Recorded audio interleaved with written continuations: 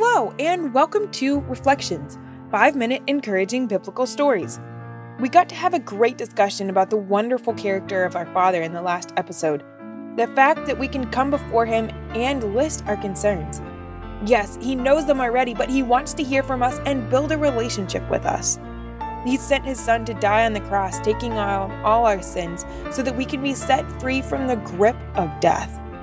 We can rejoice and praise Him in that fact and that we are set free and saved from damnation. We also saw a reiteration of the point made in an earlier psalm that the plans of the wicked are brought upon themselves.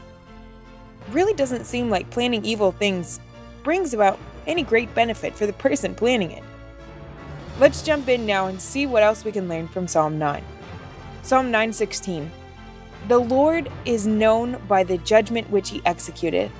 The wicked is snared in the work of his own hands. Higgaion, Selah. Not sure if you caught it, but there's an interesting word here used before Selah. Higgaion. I was curious what it meant and what it would be used here for, so I looked it up and found a compilation of several dictionaries on Bible Hub. The word is used only 3 times throughout the Bible, so it would seem that there is some significance to the usage. There is some mystery around the word and uncertainty in its exact meaning, but just to give you an idea, here are several Bible dictionaries' take on its meaning.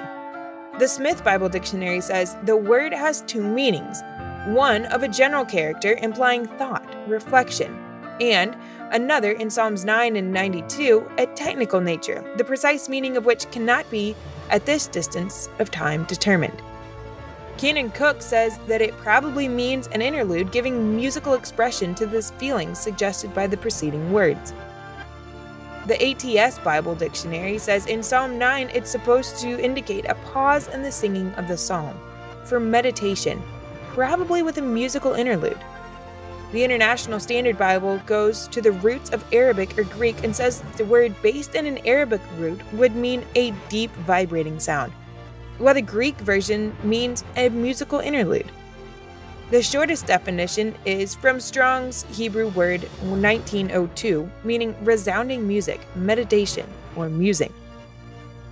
So, with all those lots of words to describe, we can see here that apparently God means what is being said here. Just so that we can get that fresh in our minds again with the pause now noted, here is what He was saying. The Lord is known by the judgment which He executeth. The wicked is snared in the work of his own hands.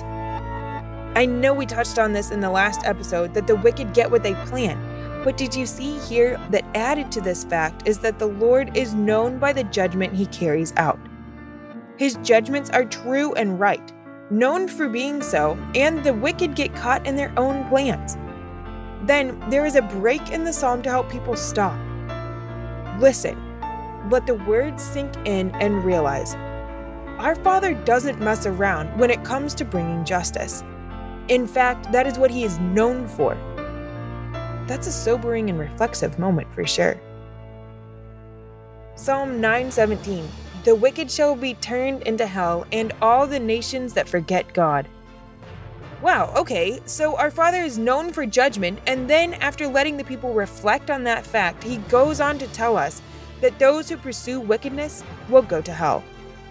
Then, it further says that the nations who forget God will also be turned to hell. We can see throughout history the nations that turn away from God and how it turns out for them. Not good. He is a jealous God and will not be forgotten. I'm not sure about you, but reading this and seeing that there is such a direct note to pause and reflect right before this verse makes me think that God is really trying to get our attention here. He wants us to realize that judgment is a big deal to Him, and He is going to bring justice. When you forget Him or disobey His laws, you will go to hell and not receive any of the blessings or protection that He offers. I'm not sure about you, but I certainly don't want to be caught on that side of things. Yes, our Father is very loving and protecting, but not to those who go against Him. Join me in the next episode to see what else we can learn about the character of our Father.